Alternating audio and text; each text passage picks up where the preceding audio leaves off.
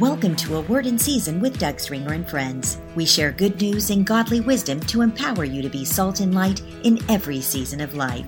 Godly leaders are needed in every sphere of society. What does it take to be the kind of leader with whom God is pleased? Tom Phillips, Vice President of Billy Graham Evangelistic Association, tells about his journey with Christ. Find out what it means to follow God wholeheartedly. Discover how you can find and embrace your calling. Learn the true characteristics of a godly leader and how you can apply them at any age, stage, or sphere of influence that God has you in.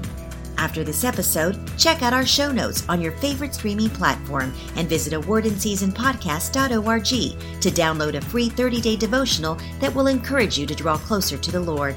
If you've gleaned anything from this podcast, consider paying it forward with a gift at somebodycares.org. Now let's join our host, Doug Stringer.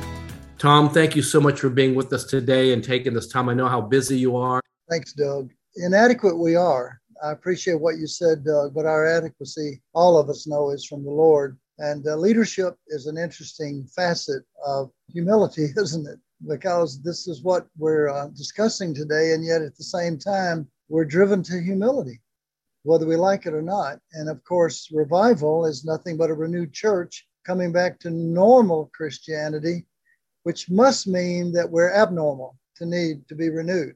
And so as we take account of ourselves as leaders, servant leaders, yes, inadequate leaders, yes, the Holy Spirit is adequate, Jesus is adequate. And as he flows through us, we become adequate. And that's certainly the Doug Stringer I know, and I'm honored to be here with you all. Thank you. Well, thank you, Tom. And a lot of times people see individuals like yourself and the successes of your life, but there's a journey to become who you are and the journey of the Lord. And because of humility and the fear of the Lord, as Scripture says, that the stewardship that we receive is riches, honor, and life. But that's not our goal. It's the stewardship because of walking in humility and the fear of the Lord. And you have an interesting journey as well. What brought you into the position you are now and the many years of serving with Billy Graham and traveling with him and, of course, ministering through the Billy Graham Evangelistic Association and all of its entities? What was the journey for you to first get that revelation of the work of the cross and the power of the resurrection? Very good question. My grandfather was one of my great heroes. He was a Southern Baptist circuit rider where on the Tennessee River many years ago in the corner of Alabama, Mississippi, Tennessee, with so many children under him, he had, I think, a total of 14. He could leave the farm and go for a week, a month to many, many preaching points on his horse and or mule.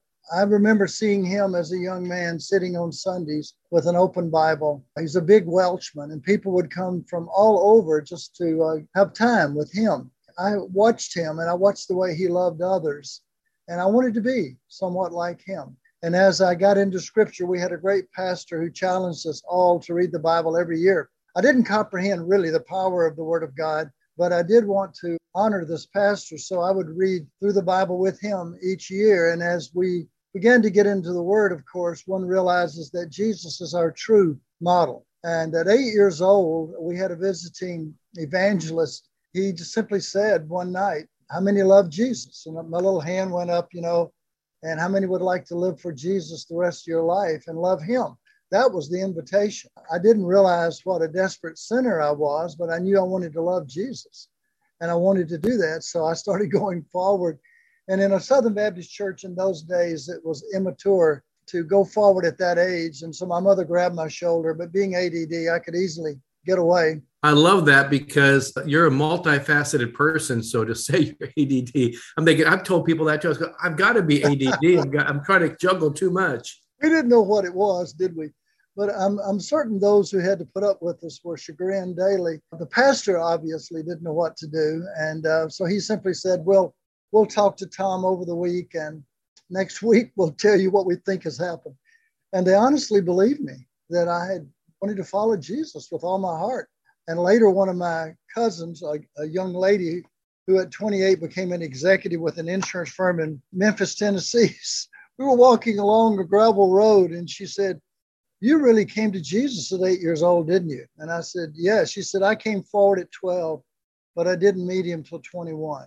Mm-hmm. And I said, how did you know I came to Jesus? She said, you were the meanest kid I had ever met in my life. and you changed at 8 years old. I was utterly shocked that I had been that mean. I fought. If anybody hit me, I hit them hard, trying to get over the shock of being hit.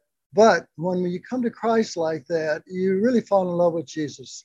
And so my little church had visitation on Thursday nights, and I was usually only teenager that would show up.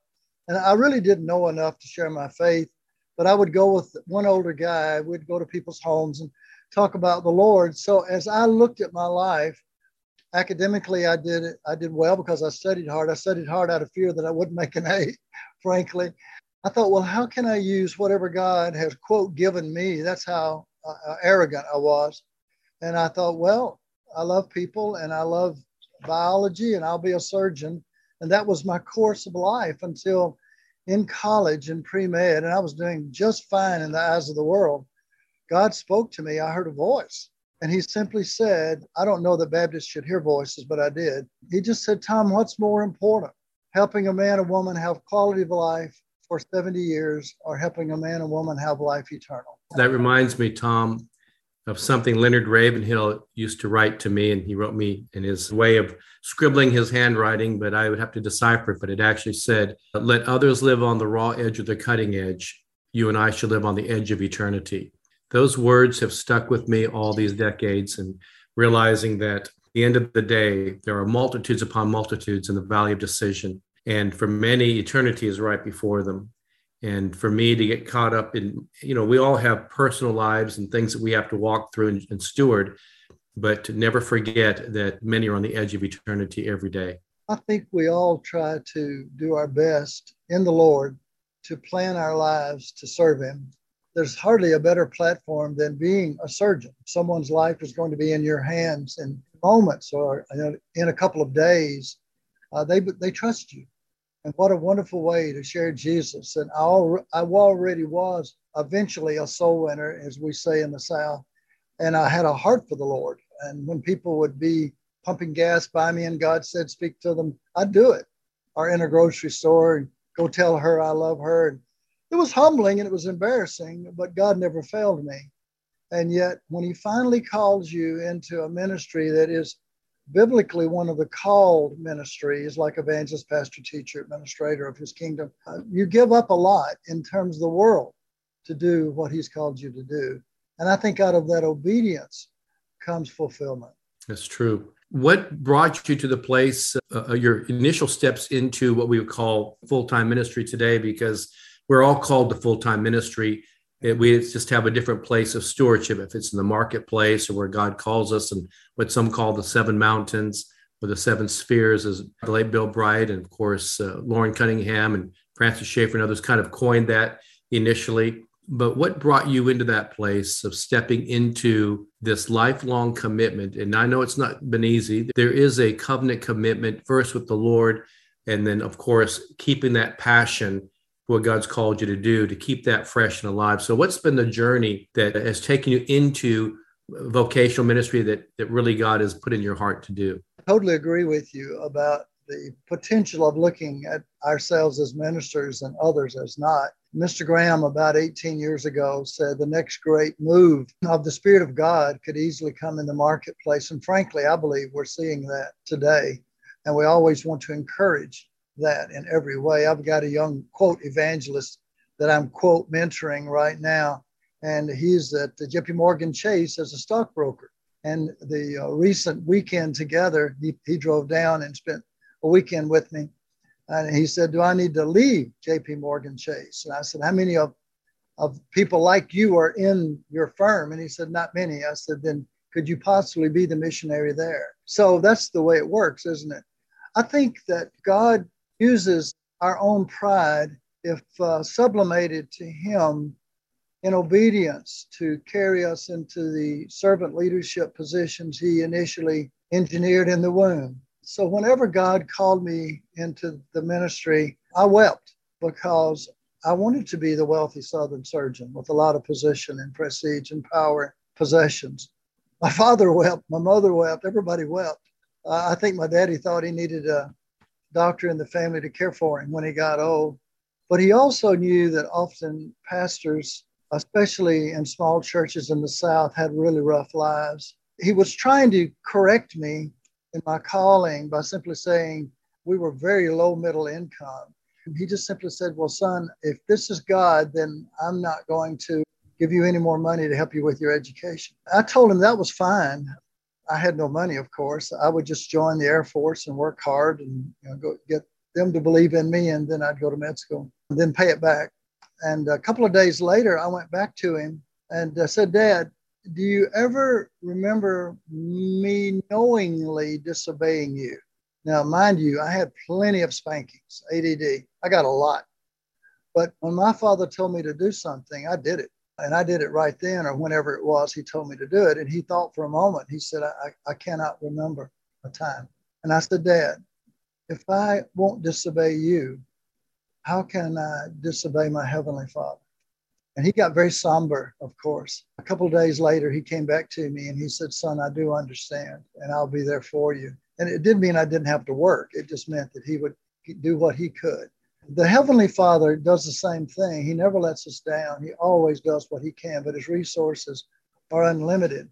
I didn't really give in to the Lord. I thought I did, but I didn't. I went back to Ole Miss. I had a lot of leadership potential through my fraternity. I was already in a bunch of offices, and that was hard to give up as well. And so I made a deal with God.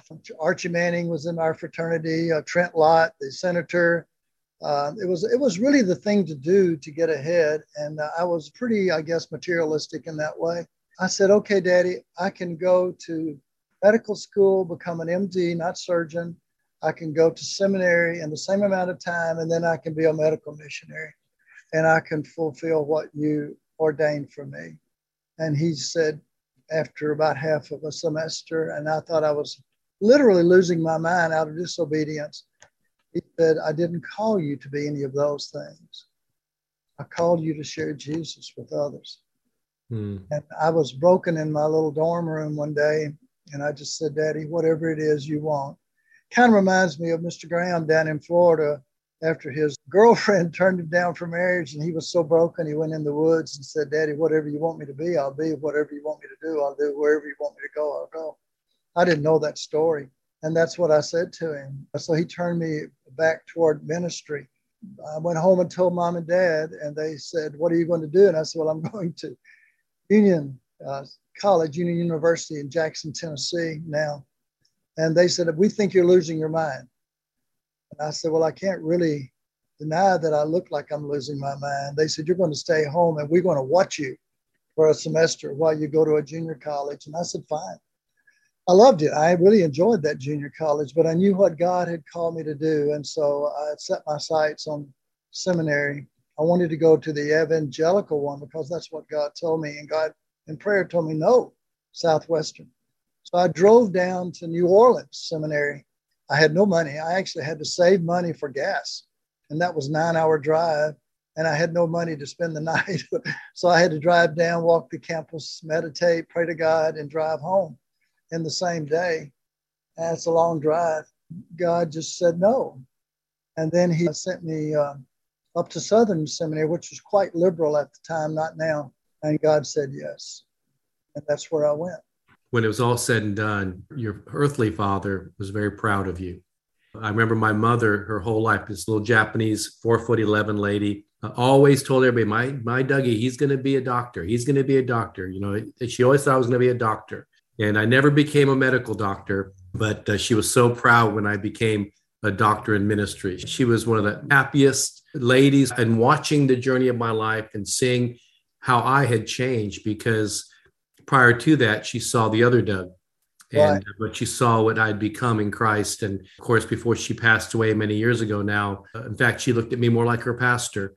I remember the last words she spoke to me before she passed said, Dougie, pray. I remember that moment was so holy to me, because for my mother to be looking at me and recognizing that I'm not just her son, I was a man of God that she trusted. And I know your parents and so many others have gotten to be very proud of you as well. You and I and all of us have many friends that are doctors and surgeons and in the marketplace, and that is a calling. In fact, one good friend of ours who's a part of our network of ministries has Medical Missions International. I remember the day that he was coming to my weekly Bible studies back in the 80s, and he was doing his residency at Memorial Southwest in Houston. And he pulls me outside the Bible study with tears, and then became pretty deep weeping. I said, "What's wrong, Dr. Quartermont?" And he said, "I sense the Lord's telling me that when I finish my residency, I have to go to be a missionary in Nigeria and help set up Bible school and medical clinics." I said, "That's great." And he said, "Yes, but I'm not married. Would you pray that God will give me a godly wife that will have a calling to missions?" And thank God that he met Velvet, and they've been doing missions for all these years and had practices, and actually owns a clinic in College Station, Texas as well. There is something about surrendering to whatever God calls us to do, but see it as our mission, we're all called to be missionaries into the culture. Dr. Randall Pennell has been a friend and a mentor. He was my Old Testament theology professor back in the 80s. And I remember one time he looked at me and said, "Doug, your calling is what God puts you into, whatever it may be. But the reality is that being in this vocational ministry, doing ministry is not easy. And so if there's anything else that carries your passion more than this, then go do it." Of course, the Lord's taken me in this journey for 40 years now, and I've never looked back, although there has been some difficult times. And I know for you as a leader that many look to, I've had the highest regard and admiration, respect for you all these years that I've known you, not because of your position, but because of who Christ is in you. There's no doubt that the very passion God's given you is why you do what you do. How did you end up moving from the ministries that you were connected to? Because of your humility, you probably don't want to talk about it, but for our sake, it helps us to understand that God has us moving in a journey and a trajectory that moves us into the places that we are. And we sometimes don't realize where we're going till we look at where God's brought us from. How has God brought you in this journey of ministry and then ultimately becoming a part of the Billy Graham Evangelistic Association and the incredible things that God's allowed you to be a part of there, and even helping with the legacy of Billy Graham as you were the vice president, also directing over the Billy Graham Library, and now other areas of ministry there at the Billy Graham Evangelistic Association? What brought you and has kept your passion to keep doing what you're doing? Well, obviously, thank you, Doug. Obviously, our greatest guiding force is that others can know him. When you do meet Jesus, I mean, he is the best friend you could ever have, and he will never, ever, ever fail you. A little side note, when we live on the road like we have directing crusades internationally, domestically, people say, "How do you stay pure?" My wife asked me that one day, and I said, "Honey, I love you, and you've kept yourself so well. You're a beautiful woman. If you know these cars, let me just use one you would know. You don't look at Volkswagens on the road if you've got a Corvette in the driveway."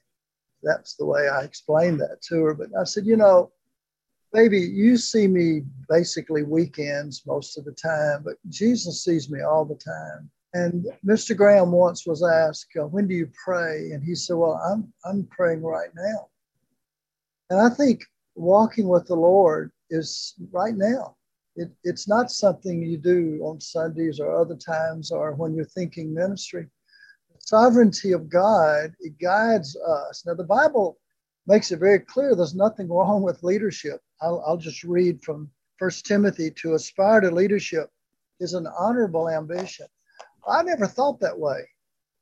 I never thought about being a leader as a surgeon. I never thought about being a leader as a pastor. I knew the vanity of the human heart. And the Bible also says, "You seek great things for yourself. Leave off seeking them." And that's kind of what God did to me. He just kind of moved me away from Tom and toward himself. And it came from obedience. I honestly never wanted to hurt my mother or father by disobeying.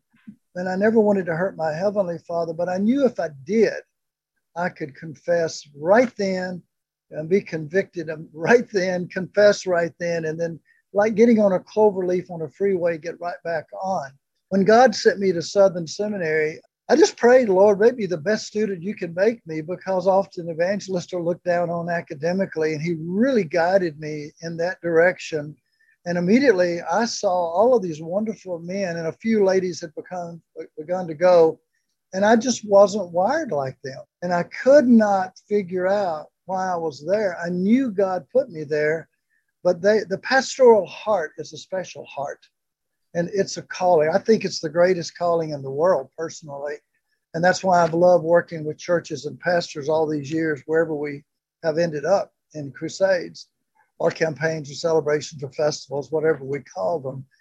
And I'm at Southern Seminary, and I'm literally wondering, why am I here? We had a great evangelism professor, so I started going to his classes as much as I could. And he got cancer and left. And then a wonderful man of God, this is the sovereignty of God again, Dr. Louis Drummond from Spurgeon's College in London, first evangelism professor in Europe, actually, came to our seminary, no children. He began to adopt a bunch of us. Tom Rayner, Lifeway, Phil Roberts, president of Midwestern, myself, David Bruce, Mr. Graham's assistant. There's just a bunch of us. I think 8 of us preached his funeral. He put us under his wing and saved us from the liberality that Southern had at that time. So at the end of my career, God had honored the academic piece. And don't get me wrong, I had to work. So I worked a full-time job. I had a church on weekends. I went to school full-time. I had a wife and child.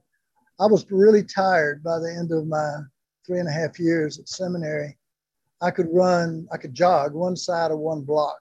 I was how tired I was. And Dr. Drummond came to me and he said, I have you a position at Oxford in England for your PhD with Dr. Barry White at Regent's College. And Dr. Drummond, I can't do that. And he said, why? I said, I wasn't called to be an academic. I wasn't called. I'd love to do that. I love to study. I love to learn. I said, I can't do that. Besides, I don't have any money and I've got a wife and child. I didn't know how many wealthy Southern Baptists there were. And he said, I've got that cared for and you're going. And I said, so I can't. I honestly can't. I can't go. And I said, it would like be a diversion in whatever God has for me. I don't understand it, but I can't go. And he said, well, I'm starting the D-Min program and I've got an emphasis in evangelism we haven't had. Would you be my first student? And I said, sure, that makes complete sense. So I thought I would leave one semester, graduate, and head to the D-Min program. He came back to me and said, well, the board changed the flow. Again, God's sovereignty. And I was not happy about that. And I said, what do you mean? He said, you've got to do a 2-year internship and then come back for your academic portion. And I said, Dr. Drummond, you know that was made for pastors because the church loves you in 2 years, but in evangelism, you're going to be broke if you come back in 2 years. And he looked at me and I looked at him, and it was like God speaking. And I simply said, aren't you the Billy Graham Chair of Evangelism professor? He said, sure. And I said, well, I knew the board was liberal. They didn't even like Billy Graham, frankly. And they actually ridiculed it. And you could hear them after he spoke at our seminary when you walk by the staff lounge. And so I said, well, could you ask Mr. Graham if I could do 6 months with his team rather than 2 years on my own? I'd learn a lot more. And secondly, could you ask the board if they would allow this? And everybody said yes, which was God's sovereignty. And here I am. And at the end of my 6 months, God spoke again and said, they're going to ask you to stay. And I went to my wife and said, we've got to pray.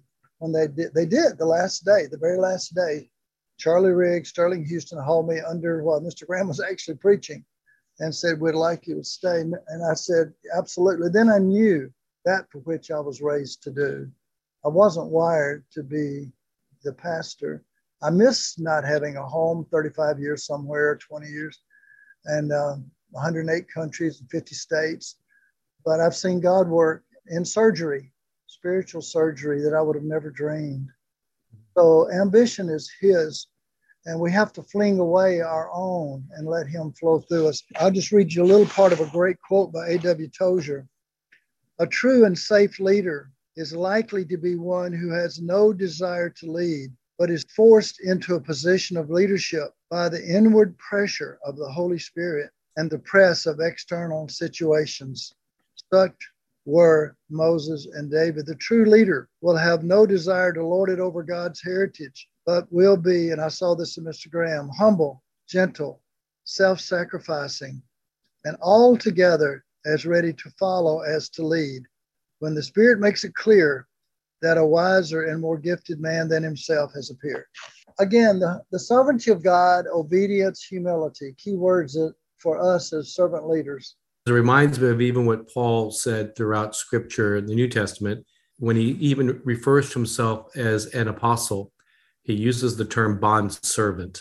Right. And too many times we get caught up in titles rather than function. Even though you may not have been in the traditional term pastor, God has given you what's given the passion of your heart continues to be winning souls and expanding the purposes of God, the kingdom of God on the earth. But you've also become a pastor in many ways. You've been a bond servant and a pastor to many others, and really having a pastor's heart, even though you have a heart for winning souls. And at least I've seen that in the years I've known you. In 2019, prior to the 2020 pandemic, you and I know others on this call, had been a part of joining with leaders across the world to declare that 2020 was going to be the global year of the Bible. In retrospect and in God's providence, there's no doubt that the Lord was trying to get our attention, that we need to be able to get through the wilderness journeys, the challenges. We need the substance of his word and his presence more than ever before. And although it's been a difficult couple of years, I've seen an increase of opportunities as we use new wineskins. We've seen a lot of people come to Christ, even in the last couple of years in the midst of the pandemic. And what are some of your observations being there at Billy Graham Evangelistic Association of having to using new wineskins? But at the same time, have you seen an increase of people's interest for the gospel in the midst of these difficult times? Absolutely. I think one of the dilemmas of being an evangelistic organization with COVID is you can't travel. Those smaller ministries, especially without the resources we've had, did turtle. And they had to turtle. They had to save themselves in many ways. But we began to use Zoom. We had a young pastor that we've been working with in London in the UK who had 100 in his church. And then 6 months later with Zoom, he's got 10,000 in his church. Wow. And about the 15th of March, 2020, he called Franklin and said, Franklin, can you share the gospel in 60 seconds? Well, I'm not sure Mr. Graham could have done that, but Franklin, he can do it. By the way, Franklin and I have been prayer partners since 1975. And if I seem derogatory, it's because we've been around each other a long time. So Franklin said, well, I think so. And he said, well, I've got the money. I'll send it to you. And by the way, prayer partner means we pray for each other the rest of our lives. So literally, in my daily quiet time, I pray for Franklin every day. And he's so busy, he told me, I pray for you every year. So he gets it in, he thinks, once a year, not always. And Franklin was actually in pilot training in Savannah. And we sent a video team down to him that day and shot a 60-second spot, which was awesome. The very first one was awesome. He said, nobody I've ever worked with moves that fast. Well, he didn't know Franklin. And so he sent half the money because he didn't have all the money. Nobody moves that fast. And then he sent the rest. And we started the prayer line. And I got a call on a Saturday morning, 7:30 from Franklin's office and said, can you guys have our prayer line up and running by next Friday to cover calls from all over the nation? Well, we had a prayer line. It was like a doctor's office phone system, 55 phones. So we called the company that we got the 55 lines from and said, how many more can we get? They said, you're maxed. And I said, well, we're not maxed. We got to figure this out. They said, well, that's all we can do. And I said, well, how many 55s can we buy? And they came back to us and said 11. I said, okay, we want 11 55 lines. And they said, you don't understand. There's no computerization that between those 55, and everything will be manual. All the scheduling, all the movement of names of your staff. And we didn't have but just a few staff here in the office. I said, fine, we'll take it. So between that Saturday and the next Friday, we had put together the entire training package. We had it ready to stream. We had contacted all of our rapid response team chaplains around the nation, all together, counting those in the cafeteria and those online. We trained 800 people, never dreaming that there was a pool of need, spiritual need out there that was being tapped in the midst of COVID. So Monday night, we started those 60-second spots. And from Fox News alone, we had 1,300 calls in 3 minutes. So the heart of the nation was fearful heart, was crying out for hope. And to shorten the whole story, we've got new software, new scheduling, but In the first 2 months, every person here that worked on the line was weeping at some point. We never stopped, 24/7, 7 days a week. Young people, older people, tears would come. We were borrowing people from every closed department and putting them on the phones and training them. We just tapped today 1,090,000 people that we prayed with. And out of those, we've had nearly 24,000 decisions. They call for prayer, but our job is to share the gospel with them and either have them renew their faith or come to Christ. We've had 11,000 first-time decisions. So by using the resources we didn't even know we had, but we had them, God showed us that there was a pool of fish to be harvested for him, like the disciples went out and cast the net on the other side of the boat, and God responded dramatically. The same was true with our internet. We've had now 2.8 million people in about 8 years who've actually doing the follow-up. And we've had 3 times that many who've made commitments, but we're actually processing 2.8 million out of over 70 million people who've seen the gospel. So using technology in any and every way we could, whether Zooming or the telephone, internet, texting, but the need was there. And one last thing, we knew we would have suicides. We knew people were desperate. And so we trained everybody. At first, we started training a small group, but it wasn't big enough. So then we trained everybody in how to handle suicides. And we'll get every week 10 to 30 suicide calls. And suicide means they use the word, they have an implement to do it with, they have the motivation, and they're going to do it now. And when we share Jesus with those people, we start out with 20, let's say average a week, and we end up only calling wellness checks. That's police going to check on them because they're really on the verge of killing themselves. We've had 21 average a week, and we've had 1.9 wellness checks because the gospel saves.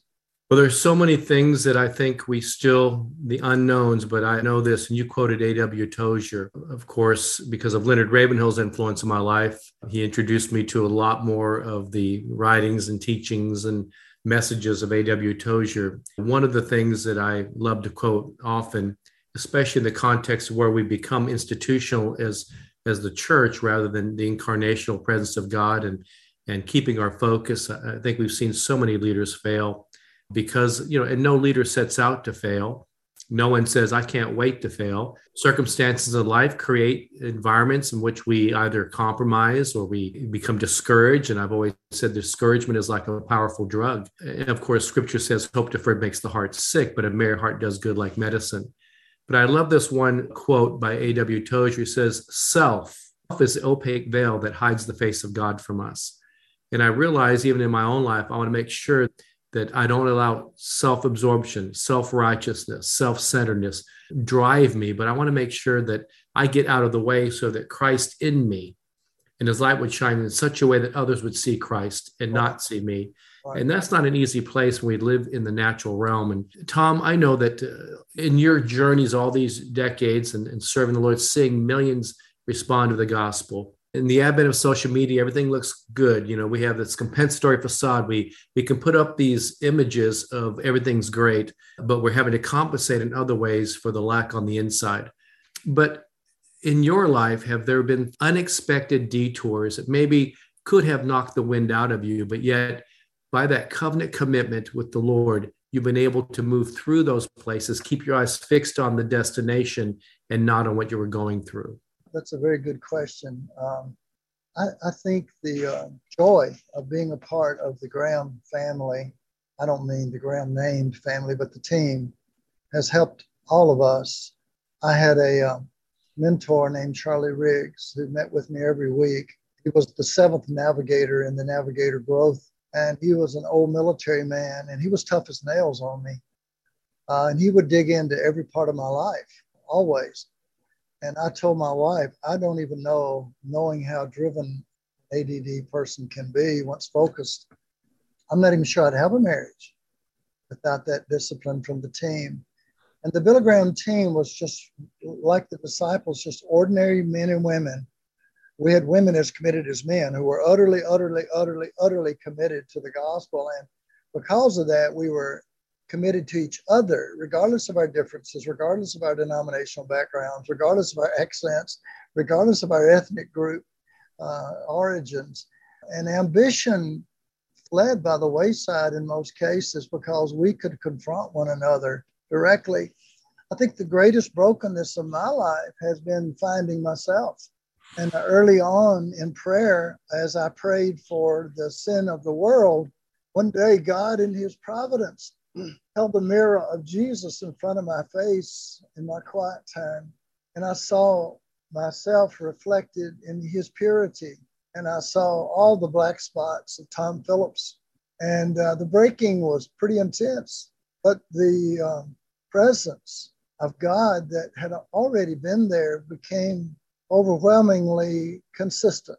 And I have a feeling that that is what God has used to guide a very, very, very inadequate farm boy from Mississippi into the places that I didn't deserve to be, but it was his call, and he made it happen. And I don't know how to get around the fact that I don't deserve to be here, and I'm honored to serve the Lord regardless of position or place. You know me, Doug. If I had become that surgeon, I had my house plans drawn. I had my parents' house plans drawn. I had a vision of owning a small southern town, at least half of it, by the time I was 55 and set the city up on the hill there. I think I would have multiplied millions in the bank at 55, retired. But there would be no way, had I followed my course, that I could have been here today in the darkest hour where light can shine the greatest, and the momentum for true awakening has never been more imminent. When the church in survival has pulled its survival waters into the taproot because it's attacked on every side. But God has told us in the last days, he'll have a latter rain. He'll pour out his spirit on his kids. And the taproot will not only fill with water in the tree of life, but it'll flow through the trunk into the limbs, and we'll have the greatest harvest the world has ever seen. I wouldn't trade anything I've been through, and those lonely hours on the road are lonely, but I had plenty of work to fill them, to say the least. But I'm just grateful to be here whenever it looks like evil could win, knowing that God is the victor. Even though I've been at this only 40 years compared to some of our friends, of course, I see Jerry Wiles there, who's never left his passion for winning souls, and first met, I think, when you were at HBU, Houston Baptist University, Jerry. And yeah.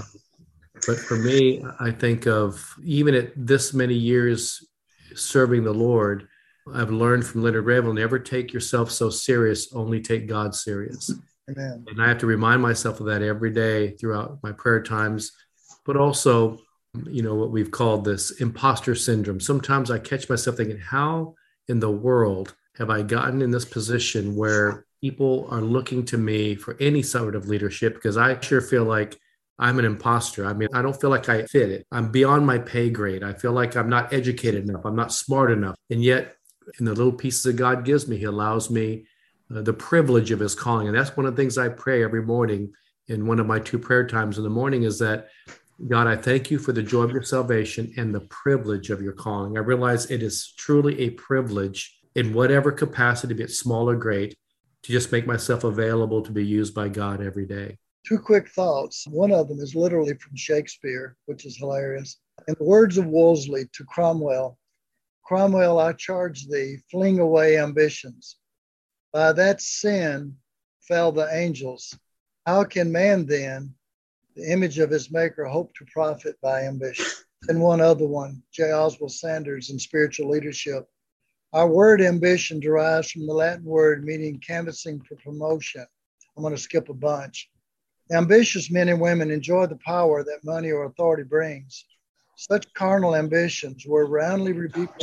A true leader will never canvass for promotion. And I think of Jesus as our example. And Mr. Graham has certainly been that example. One quick story. I just had this funny feeling one afternoon at the library. I already had my gym bag out. I'm ready to go. It was after closing time, and something just in my spirit said, go to the front. Oh, man. So I know that voice or spirit or whatever it is. So I had to do it. And I laid my gym bag aside. And I get rid of the energy of the ADD guy at the end of the day at the gym. My wife's very grateful for that before I come home. And I went to the front and I saw this probably 6'6", very, very well-dressed, handsome African-American brother moving out of the library. There's nobody there. I mean, it's closed. And he was late, I guess, coming out of the gallery. So surely one of our men was overseeing that. And I just felt that's the man. So I ran after him. He had a big Bible. And he said, "Oh, you're the man I need to see." And I said, "Okay, fine." So we sat down for an hour. And he said, "I want to know, I've been here 5 times. I've moved here from New Jersey. I'm planning a church. And I want to know the secret to Billy Graham's success." And I said, "Well, what do you think it is?" And he started naming me all the materialistic aspects and the visible aspects of the successful men of God he was watching: entourage, cars, size of the church, on and on and on, position. I said, "Did you see any of that in the journey of faith when you went through it about Mr. Graham?" And he said, "No, I haven't. So there's something else." And I said, "Well, please tell me your name again." I still knew it, but I wanted to hear him. And he gave me his name. And I said, that's the secret to success. And he said, "What?" I said, "Can you die to that name?" Because Billy literally died to that name. If you knew him, talk with him. The humility that allowed Jesus to flow through unhindered made him what Billy Graham at his best, though successful in the eyes of the world. And I shared this with this young man. You'll be successful. He had all the markings. But if you want to be great in God's eyes and do more than you could ever dream of, it's between you and Jesus. And out of that name. Amen. If there are any final thoughts that you might have, Tom, and also, of course, how people can get your book, Jesus Now, God is Up to Something Big. It doesn't just talk about the great revivals of the past, but you also talk about the impediments of what keep us from an awakening revival. And talking about the importance of this message now more than ever. And of course, I think staying in the Word, staying on our knees, it's the power of posture, humility before the Lord, and in prayer, staying in His Word that will help us overcome the challenges that we've all been facing in a corporate challenge in our country and around the world. But this is a great opportunity. As Jesus said, it shall be an occasion for your testimony. Everything we've said is a daily battle. It's not over once you've made a commitment, because the devil hates it. Commitment simply means to go on a mission with Jesus. The hills are up and the hills are down. The rivers are deep. The Jesus Now book, the word awakening, is coming right out of the bottom of the ink. And I did that on purpose because I didn't see all 7 of Charles Finney's indicators operative at the moment.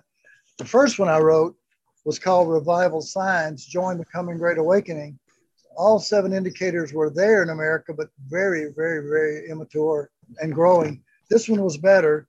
And since then, we've written a couple of others. The funny thing is, we're writing them even if they don't sell, because God tells us to. Hopefully, He'll bring revival and use them. Revival Now, which is James Burns' book, put into a short form, because it's an 1.5 inch thick book, The Laws of Revival. And we just finished this one called Revival of Holiness for young people. Again, Bishop Ryle's thick book made into a little tiny one, because if we truly have a movement of God, young people especially will want to say, "How can I be holy?" So we wrote that one. And then Emily and I put together this workbook last year, Ignite Your Passion for Jesus. It's all about Jesus, your guide to personal revival, 12 chapters, 5 sections each, for more of a devotional time.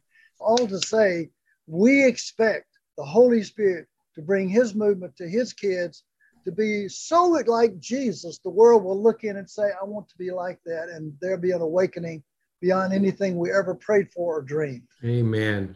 You're quoting a lot of great people there. And of course, Charles Finney, when he said that revival is no more a miracle than a crop of wheat. It takes our simple obedience to surrender to God.